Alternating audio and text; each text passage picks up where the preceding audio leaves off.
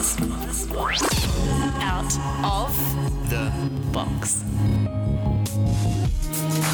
Out of the Box Meet people through their music. with Ash Berdabez on FBI.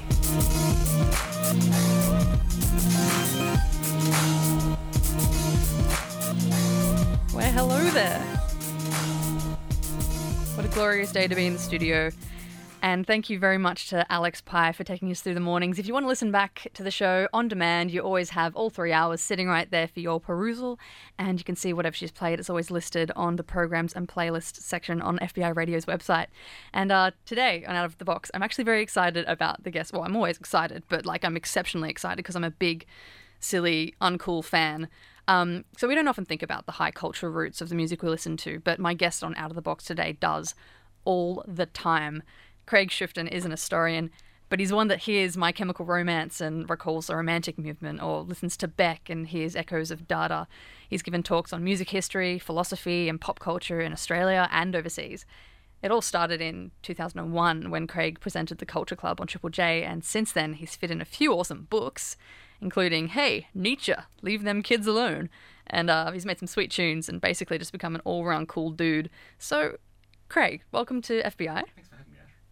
And I've noticed that your playlist is sorely missing in emo music, considering that you wrote that book that is kind of linking, listening to emo music and rock and looking at the romantic roots. No emo here. I'm still slightly ashamed. That's the problem, isn't it?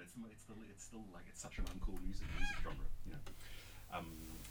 Yeah. So, but I guess that was the point of the point of the book was to talk about why that kind of emotionalism is so appealing to us, but also a little bit uncool and so I guess it's fitting. But you're right. It's there's no My Chem on this playlist, although you best believe I'll be listening to it. There's also no mic action as well at the moment, I've realised. So what we'll do is we'll go to your first song, and then when we come back, we'll be talking a little bit about why you picked that one. And in the meantime, I'm going to get my technical know-how on, which is incredibly limited. You're listening to Out of the Box and FBI. My guest today is Craig Schuftan. We'll be back in a second.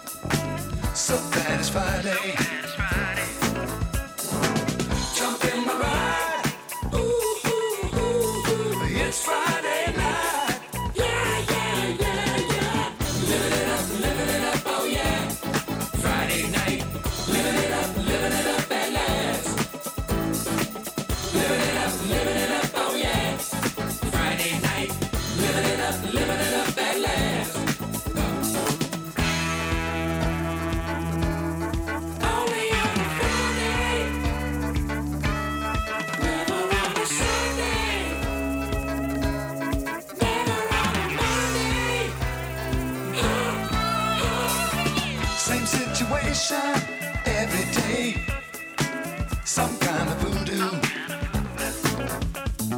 Same complications stand in the way. Nowhere to run to. My mind is dreaming, I'm somewhere else. Can't seem to shake it. I miss the feeling, having fun. No way to fake it.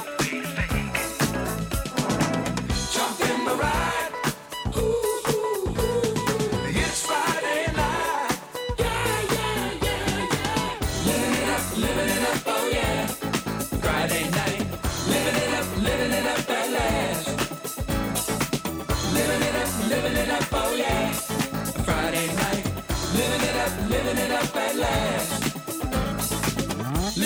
oh yeah. Living it up at last. Living it up, oh yeah. Living it up at last. Living it up, oh yeah. Friday night. Living it up at last. Living it up, oh yeah. Friday night. Living it up at last. Living it up, oh yeah. It's the wrong day. You brought on a song about Friday night. It's never the wrong day. It's never the wrong day for Friday Night, Living It Up Friday Night by Bell and James. Wrong day for disco. Never. But I mean, you've got a new thing happening, Yeah. which is you basically teaching people about the philosophy of disco. Should we just spoil the whole thing and say what the philosophy of disco is now? Yeah, sure. That way you can just stay home and listen to disco records. You don't have to come to the talk. Yeah, but it's why, true. why did you want to do something like this lecture, which is the philosophy of disco, featuring actual disco? Actual disco music. Yeah. Well, I mean, I think I'll tell you how it started. Actually, there's a classic hits station in Sydney that was a few years back. It was running this promo that said, it was like a promo that told you, that informed you of the kind of hits that they played, and it had it had one of those great sort of gravelly deep voiceovers that kind of went, Kind of like yours? Oh, no, better than that. It was like, there are songs to make you think, and then there'd be like they'd play a little bit of Pink Floyd and Mike and the Mechanics and stuff like that. And then the next part of the promo, the guy said, and there are songs to make you forget your troubles. And then and then they'd play like a bit of Donna Summer, Hot Stuff, and some Doobie Brothers and things like that. So many troubles though. What? Yeah. Well, I mean, I think if it doesn't matter how many troubles you have, those songs would probably get rid of them. But it did make me think that. I thought, what, that's kind of, those are the categories that a lot of people use for music. They're kind of categories in my head. That there's, on the one hand, there's like serious musical art, which is meant to make you sort of contemplate the suffering of the world and your place in it and all that kind of thing. And then on the other hand, there's there's escapist music, which we understand is necessary on some level, but we're not meant to take it as seriously. Yeah. So the two genres, engage and escape. Yeah, exactly. That's exactly right. It's kind of a it's really an argument about passive versus active mode of listening. Which is kind of I know that's probably not what they were thinking of when they wrote that promo at the classic hit station, but that's really what it is. And I'd been reading at the time a whole lot of stuff about the history of Western art and Western art music, where that argument goes way back. It's an argument that goes back to religious painting. The idea that art's job is to kind of instruct you in a spiritual sense, or to tell you how to live, essentially. And that in looking at it or listening to it, we're meant to think about our place in the universe, and we're meant to learn something about how we ought to exist in it. And then on the other hand, all the way through that history, there's this other thing. There's folk music and there's entertainment and there's things that people do just for fun. And they've always been somewhat separate categories, but they do overlap here and there. And people who make the one kind of art indulge a little bit in the other one, and there's this little bit of crossover. So it's pop, high culture. Yeah, it's kind of it's become that. Like in our world, that's the form that it takes in the age of mass culture since the 20th century. That's kind of pushed the debate into a sort of hotter realm, is that it seems to become more important because there's so many people who seem to desire escapism, and so much money is made out of pushing it. And then on the other hand, even people who like that stuff, we also have this idea that art ought to be good for us, but we're not sure exactly why. When we listen to serious music, we're sort of are looking for answers. And I've noticed that in arguments, the kind of arguments that music fans have, especially in the world of indie music, these two categories are very live. That's still a way to kind of distinguish music that ought to be taken seriously from music that isn't. The word escapism is bandied about quite a lot still. And I just thought disco was a good test case. I think because that's these arguments kind of people argued about this stuff a lot when disco first appeared, because it was such obviously escapist music. And okay, so that's what makes disco such a good example. I think so. Yeah, it made it made that debate very very heated. There was there was this whole sort of movement about why disco sucks, and it's very very very heavily criticized as a genre. So the reason I wrote the lecture was to kind of use disco as a kind of test case for this argument, to look at the historical roots of the conversation, and also to look at the way it plays itself out in our daily listening life. So is it actually all about forgetting your woes, disco, or is there kind of a very serious history there? Can you see the high culture in disco, or the more philosophical side of it? That's the thing. I mean, the argument, the claim itself doesn't really hold up to scrutiny, because actually, a lot of disco music evolved out of soul music, and it evolved out of soul music at a time when soul was really engaging with contemporary problems and suffering and political and social issues and all those kind of things. So that stuff is absolutely in there if you look for it. Sometimes you don't have to look too hard. It's sometimes it's veiled a little bit through metaphor and illusion, as it is in the work of groups like Chic.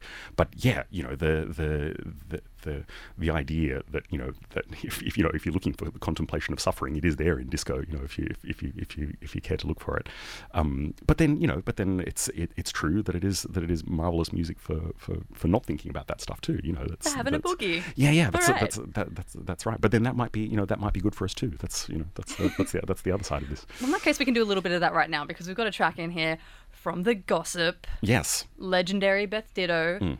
Why this one? Why did you want to bring this in? This, I think, I spend a lot of my time, as you said before, sort of connecting historical stories and, things about the development of high culture and philosophy and literature and things like that through the 19th and 20th century to contemporary music and contemporary culture. That was my job. Well, it still is my job for, to some extent. And and I guess I picked this one because I remember it as a bit of a light bulb moment, because I had been reading about the Romantic movement, and if you could put Romantic philosophy into a nutshell, this was kind of a moment where a lot of people, like philosophers and intellectuals and artists and poets, lost their faith in the idea of reason, in the idea that a rational approach to the world will help to make a better world, So it was the end of that strand of Enlightenment philosophy. They wanted something to believe in, but they didn't really find anything that they could believe in the world as it was in the 19th century. In a sense, like I think if they could have gone back to the Middle Ages, to the world, to a Europe where people could sort of sustain themselves by simple faith, then they would have. They longed for that, but it wasn't really available to them anymore because they can't go back. So they were looking for other things to believe in, and that took a lot of different forms. In the Romantics' work, you can find the idea of belief in nature, as the sort of soul of the world, which is still, a lot of people still believe in that. You find, belief in the self, but that gets, and again, that's still very popular, but that also gets very lonely, and so that's why a lot of Romantic art and Romantic philosophy tends toward the spiritualization of love, because you can't rely on yourself totally. You become lonely and eventually you go mad. A lot of what tends to happen is that you look for meaning in another human being, and then you go mad. Yeah, because that doesn't really work either. I don't mean to be cynical, but so you're saying that all is lost, like everything. It's all bad. It's all bad news. Yeah. Yeah. And that's the thing. I remember kind of explaining that idea to a colleague of mine at the time, and he was like, "Wow, what a terrible idea." I'm like, "It really is, but it is a terrible idea, and yet it's everywhere." That very week, I remember hearing this song on the radio and going, "Well, that is like this song, expresses that idea much better than I did just then." It took me 5, and this one goes for 3, and you'll understand exactly what Romantic philosophy is all about. And you'll enjoy all 3 of them. Gossip on FBI 94.5. You listen to Out of the Box with Craig Schuftan as my guest today.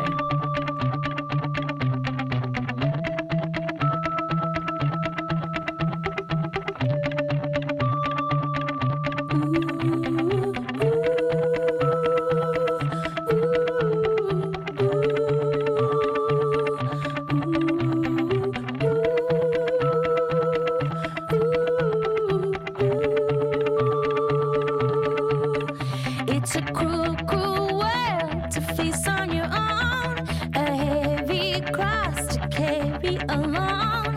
The lights are on, but everyone's gone, and it's cruel. It's a funny way to make ends meet when the lights are out on every street. It feels alright, but never complete without you.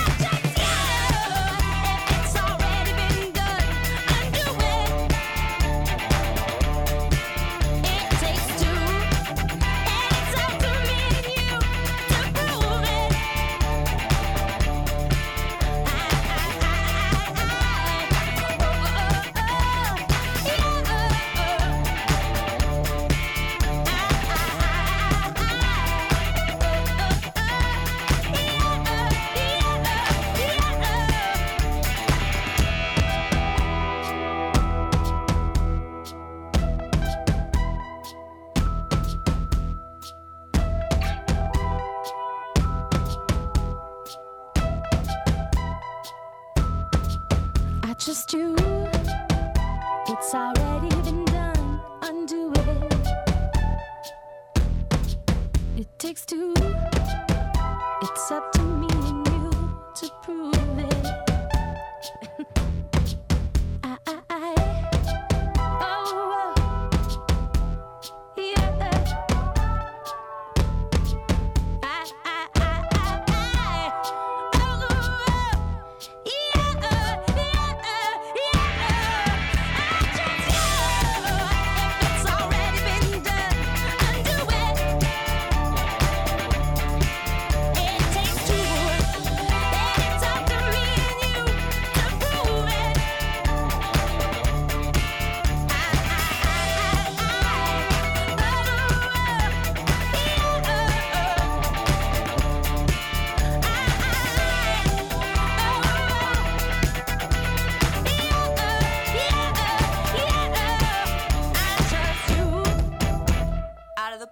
On FBI.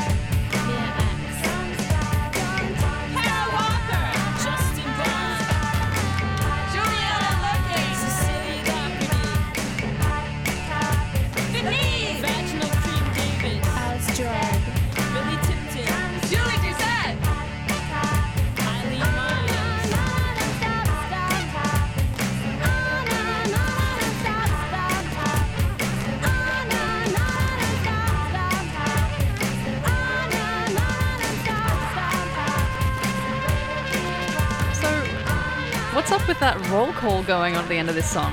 It's like, you know, what I like about this song, Hot Topic by Latigra, is that it's a great song and a recommended reading list. You know, it's like it's homework and a good time. Yeah, of course, because that's a good list. So what are some of the people they're naming? Why would they pick that exact list of people. Yeah. It's a fascinating and diverse list of people. You know, you probably heard that she mentions Nina Simone in there, and the band, the punk group, the Slits, and also Yoko Ono. And Carolee Schneemann, who's one of the pioneers of performance art in America in the 1960s. Ut is another band that gets name checked. A whole bunch of fascinating people, you know, writers and singers and performance artists and painters, and yeah. You know, and I guess one of the things I like about that song is that it's a really good example of the way that music artists use history, you know, or the way they interpret history, which I think is really important in music culture, because, you know, and really the roots of this song, I think, go back to Kathleen Hanna, the singer's beginnings in the Riot Girl movement, you know, in the very late 80s. So for people who haven't heard about the Riot Girl movement? Yeah, Riot Girl was a reaction to sexist hegemony in punk music, basically. You know, it was part of a shared realization, I would say, on the part of people like Kathleen Hanna and contemporaries of hers, that, you know, I mean, these were people who sort of were educated at American universities and colleges in the late 80s and early 90s in a pretty liberal, like left liberal environment. You know, they would have learned as a matter of course in whatever they were studying about feminism and about, you know, about social justice and also about postmodernism and the idea of multiple narratives and, you know, all kinds of things. You know, and then this curious thing happens where, you know, they're at university and they're learning about all these things, but then they're also kind of getting involved in underground culture and rock subculture, which at that time for a lot of these people meant punk and hardcore music, because that's kind of where you went if you were different and you thought differently. And and a lot of them, you know, a lot of these people were faced with this really shocking realization, which was that you know, the underground, which was supposedly radical, alternative, was actually far more conservative than the stuff they were being taught at university. You know, it's almost like the situation of the 1950s had been reversed. You know, where it used to be that school was where you went to learn the rules, and rock and roll was where you went to break them. This is almost like the other way around. You know, like at university, you've got this really fascinating, eye-opening liberal interpretation of culture and history and postmodernism and all those kind of things, and then you find yourself in this rock subculture which has sexual mores which are basically stranded in the 1950s, you know. and so, you know, and part of the reason why that happened, and actually Liz Phair, you know, she wasn't really part of the Riot Girl movement, but she's spoken and written extensively about this. You know, she faced a similar situation in the underground scene of Chicago, was that rock history was used as a weapon against women, you know, like a way of telling them why they couldn't be in bands and why they couldn't rock, you know, because she said that she started making music and you know, and it was always just implied that she wouldn't be able to do it, or she wouldn't be able to do it as well as men. And the way that idea was reinforced was by lists, you know, like people would. That is happening so much at the moment. It's ridiculous. I mean, you know, even looking at the Listen movement, we had Evelyn Morris from Pikelet on the show a while ago, and she's, you know, noticing, you know, the different amounts of women in certain movements, and, you know, then a book comes out called Nose in My Head, which is looking at the, you know, Australian underground, and it's almost exterminating most of the female voices in the underground, being like, look at all the great dudes. So it's through rewriting history. Like, so through this song from La Tigre, they're kind of giving you a great feminine history, and like lots of artists and readers and writers that you should look at. That's right. Yeah, I mean, you know, when making a list, you know, and the early Riot Girl zines are full of lists, you know, and the purpose of those was explicit. It's like, you know, all kinds of people are going to say to you that, you know, women can't be geniuses in rock music, or they can't make classic albums because look at the list, you know, look who's in the top 50 albums of all time in Rolling Stone. She's not one of the greats though. Yeah, it's like, you know, there's two women in there, and so, you know, and so people will use that as a kind of a weapon. They'll say, well, you know, how many women have made classic albums? Exactly, and it's also a deterrent from other people. You know, it's kind of, you know, when you look at a lineup of people at a festival and you see maybe 2 women on a lineup of 80 or something like that, you go, as a girl, you go, oh, maybe it's not possible for me to go into music. Maybe I should probably redirect my efforts. Right. And so that's why, you know, Kathleen Hanna and Toby Vale, when they started, you know, when they started the movement and wrote those early zines, they were full of lists, though, and the lists were, you know, the point of the list was to say there is a whole history, like a submerged history of incredible music, you know, within the genre of rock and outside of it by women. You just don't read about it in Rolling Stone, and it's not, you know, it's not widely circulated or known about, but, you know, but that's, yeah. Considering that, do you think it's a good idea to put on Hole as our next artist to listen to? Yeah, we should do that, because actually this is about history too, but from a slightly different point of view and with a slightly different purpose. Let's do that. Malibu by Hole from 1999.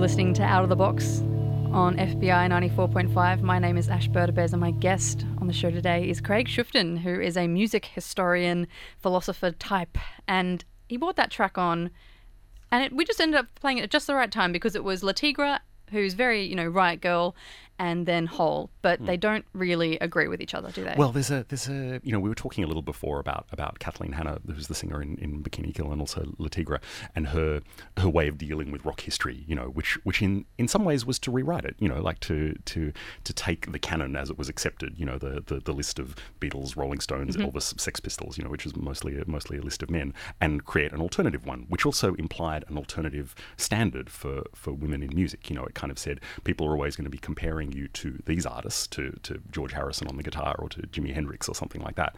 Maybe that's a standard that ought not to apply to women in music. Maybe we're trying to do something different, and maybe women's expression is different.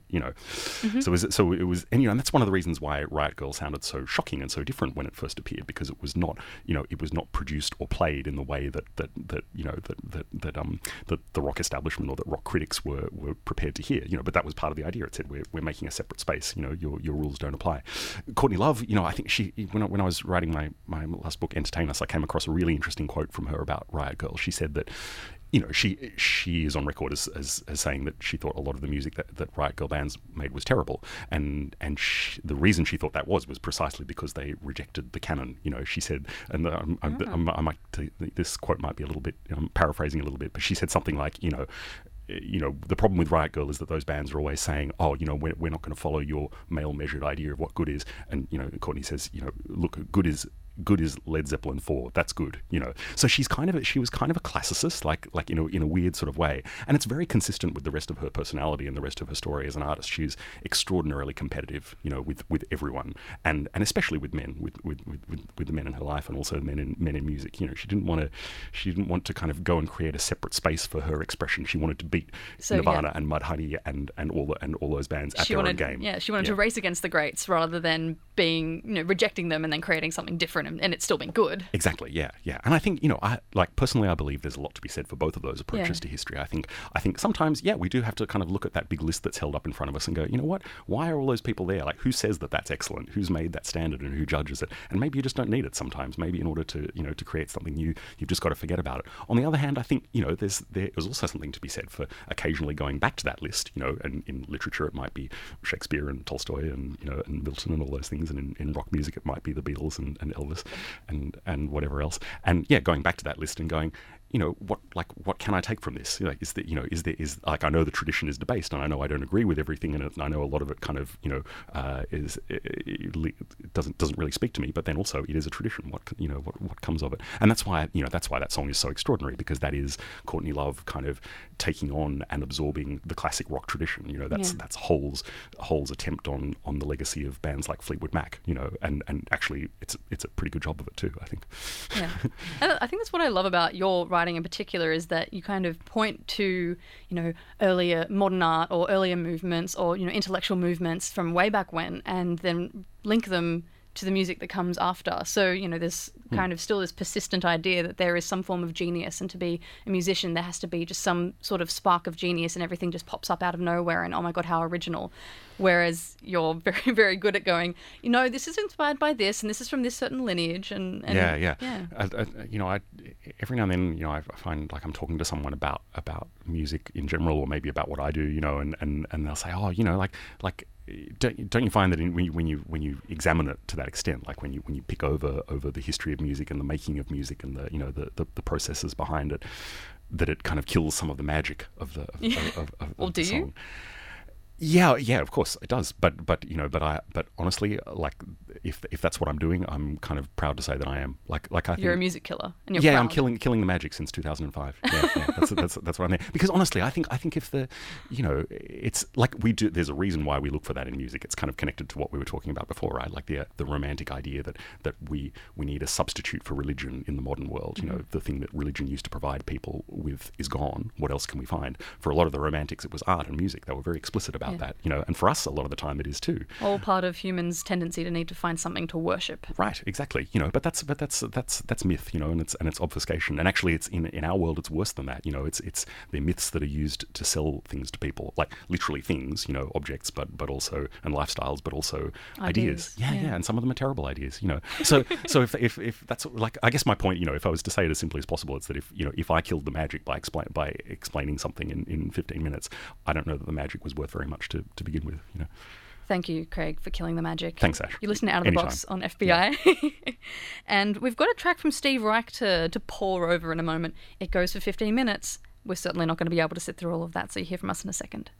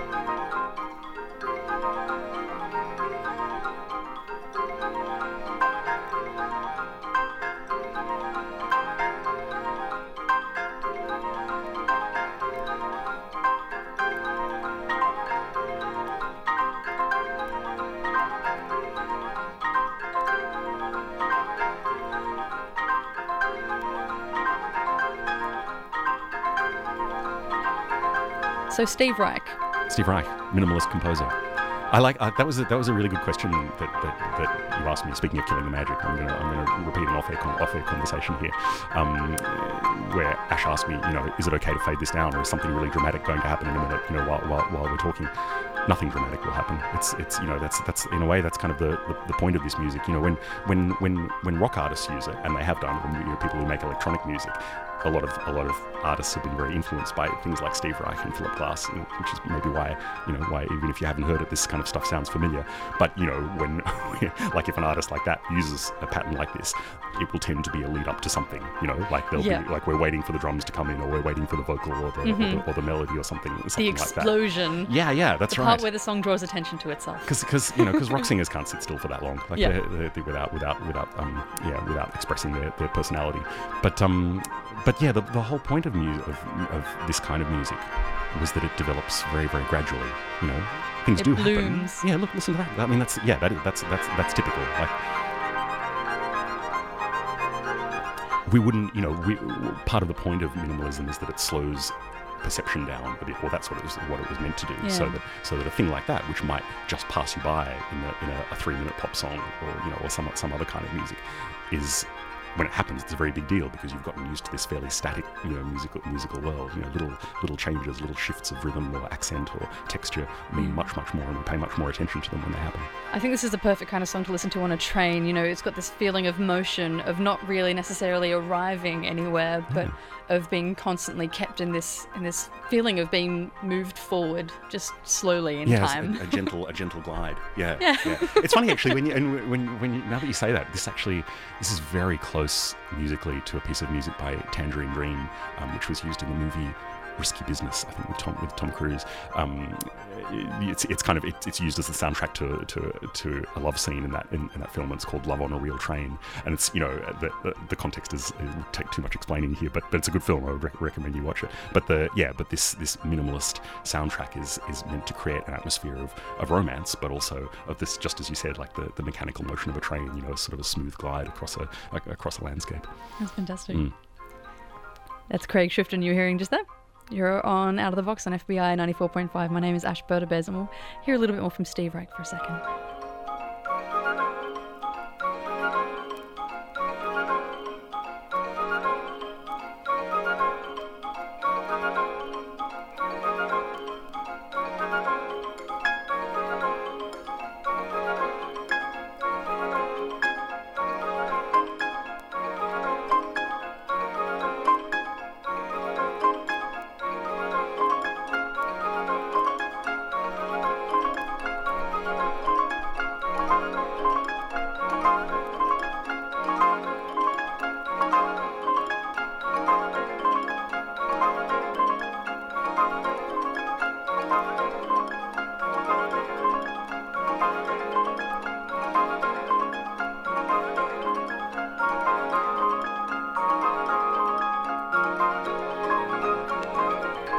I get the feeling this would be one of those songs that's just fantastic to see live. I saw this performed in an old power station in near where I live in Berlin. And it was incredible, you know, like, because I think that's the other thing, is that we when we hear patterns like this, these kind of repeating loops, you know, today we tend to associate that with music, you know, music made with machines, like it's, you know, they're programmed loops or something like that. And, you know, and Reich did use machines back when he had to, you know, he made some very famous pieces with tape loops, which are also worth listening. So use machines for economic reasons, because he couldn't afford all the people in the band. Yeah, exactly, which actually is, that happens more often than not in pop music too, right? Like, you know, Daft Punk famously, you know, they made very repetitive but also very exciting disco music using loops from old disco records. But it turned out they were just biding their time until they could afford to actually hire Nile Rodgers to come and play guitar on their album. As soon as they could book Sigma Studios or whatever it was, they were in there. Yeah. Yeah. So why did you move to Berlin then? You've been living there for 5 years, is it now? 5 years, yeah. I think, you know, a lot of what I do is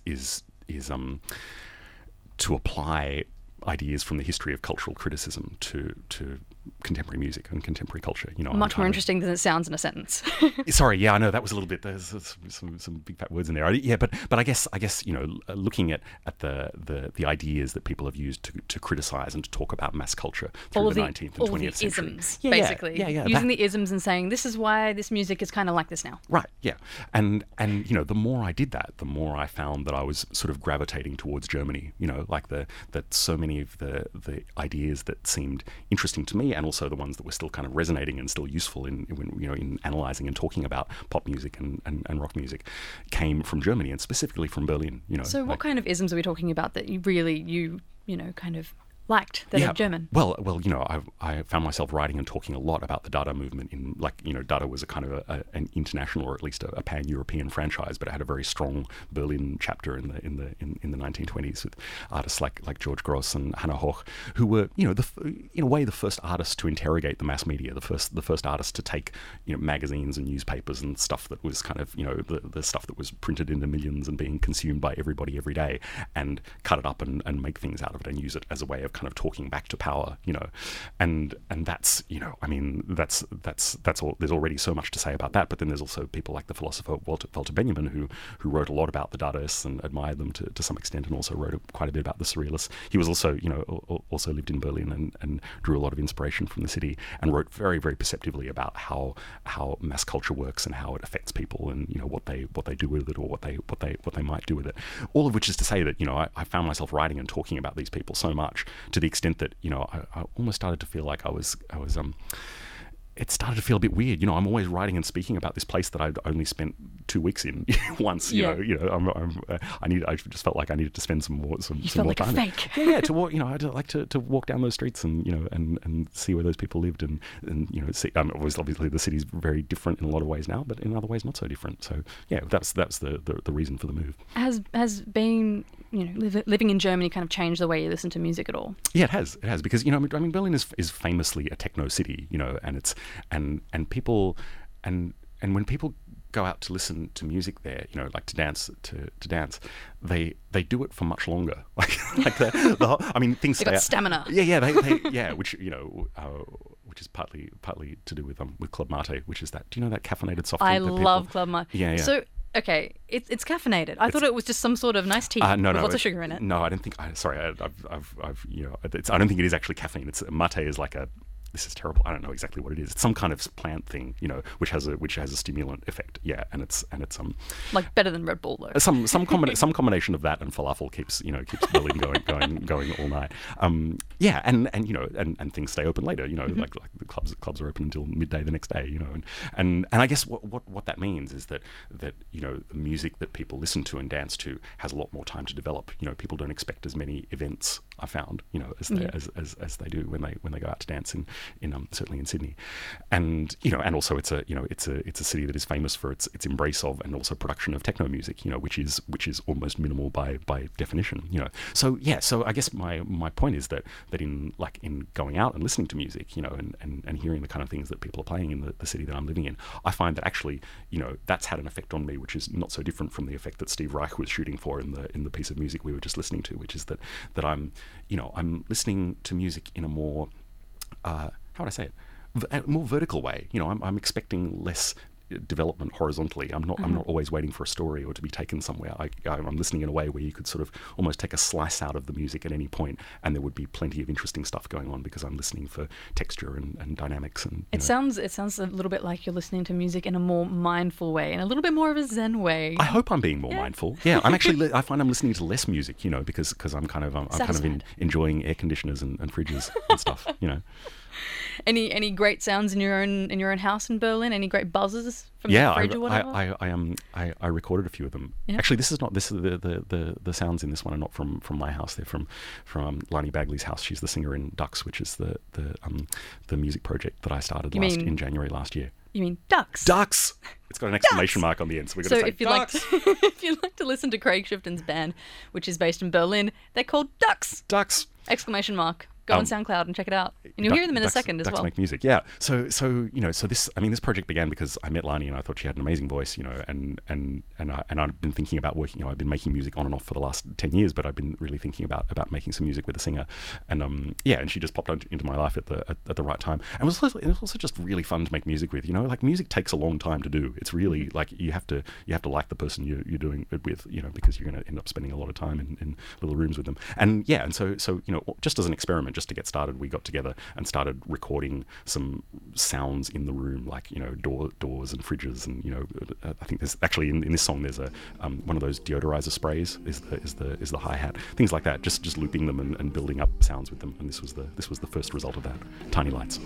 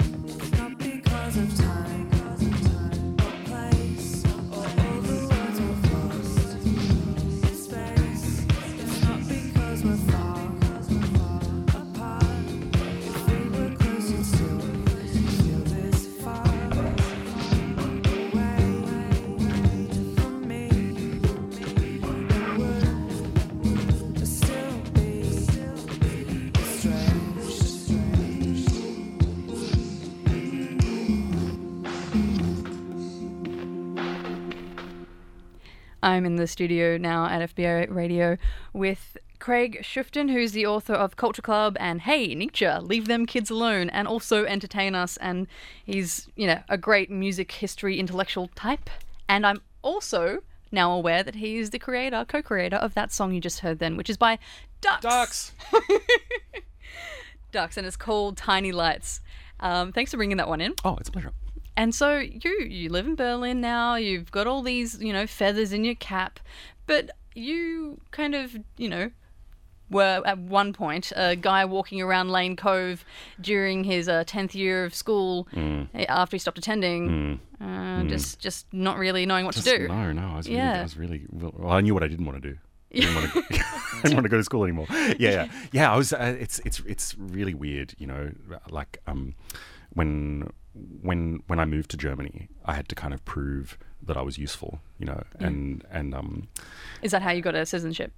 Is that the idea? No, that's another story. But in the meantime, I had to sort of say, look, I'm a writer, and I'm doing these things, and and I still remember the look on the woman's face, and also the feeling that I had when the person interviewing me said, and what are your academic qualifications, Mr. Schuftan? And I was like, oh my God, I've always been terrified that someone would ask me that, because actually, I mean, I didn't, I never went to university, and I didn't finish high school.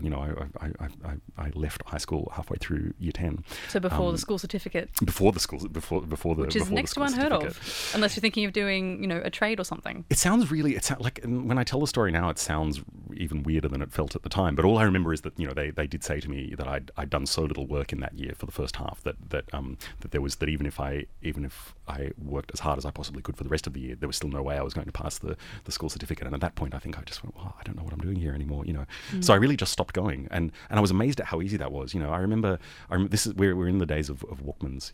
This was 1989, and I remember that I was already quite obsessed with music, and I remember just really enjoying the feeling, and also being surprised at how easy it was just to put the Walkman on and just walk out of school and keep walking, and there was nowhere to walk to. It's like I didn't have anywhere to go, and it was North Sydney, which is really a really boring place to kind of hang out in, but it was, I felt so good, because all of a sudden I was not at school anymore, and so even just walking and listening to music seemed amazing. Did you feel a little bit badass though? Kind of, yeah. It was a little bit of that. It was a little bit of a middle finger to the establishment. Yeah, a tiny tentative tiny middle finger. 10-year-old, or year 10 school. Year 10 school, middle finger. Yeah, but a lot of my musical education happened that way. I think, like during that last 6 months where people kind of thought I was at school, it was me just kind of walking around and listening to the Walkman and absorbing sound. Yeah. So we've got a track to take soon, and it's by a band called Severed Heads. So was this one of those bands from that time? Yeah, I think this is very, very timely. I'm really glad that this got to me at this particular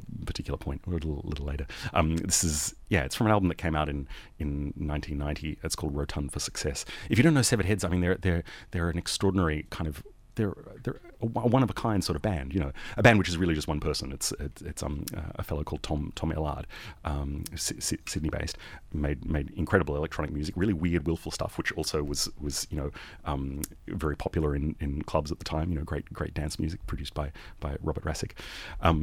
There's not. I don't know that there's been anyone like him before or since. He's almost like our Brian Eno and New Order rolled into one. Wow, that's a compliment. If anyone knows this guy, can you just forward that compliment from Craig Schuftan to him? Yeah, the guy from the Severed Heads. Severed Heads. Yeah, I really, I love how compulsive and exciting the music was, but also how mysterious and strange his vocals were. I still don't know what a lot of this stuff is about to this day. I guess, I mean, this probably sounds really grandiose, and it does in my head certainly, but do you think that music to an extent saved you? Because if you were not knowing what to do next and you were in your did music kind of sweep in and give you a purpose, or did that happen later? I think that's, I mean, if it did, that happened a lot later, because I had at that time I had no conception of the idea that, that talking or thinking about music could be my job or even a job. I wasn't thinking. It's not a uni course, that's for sure. Yeah. I think that came much later, and I almost had to go about it in a roundabout sort of way to get there.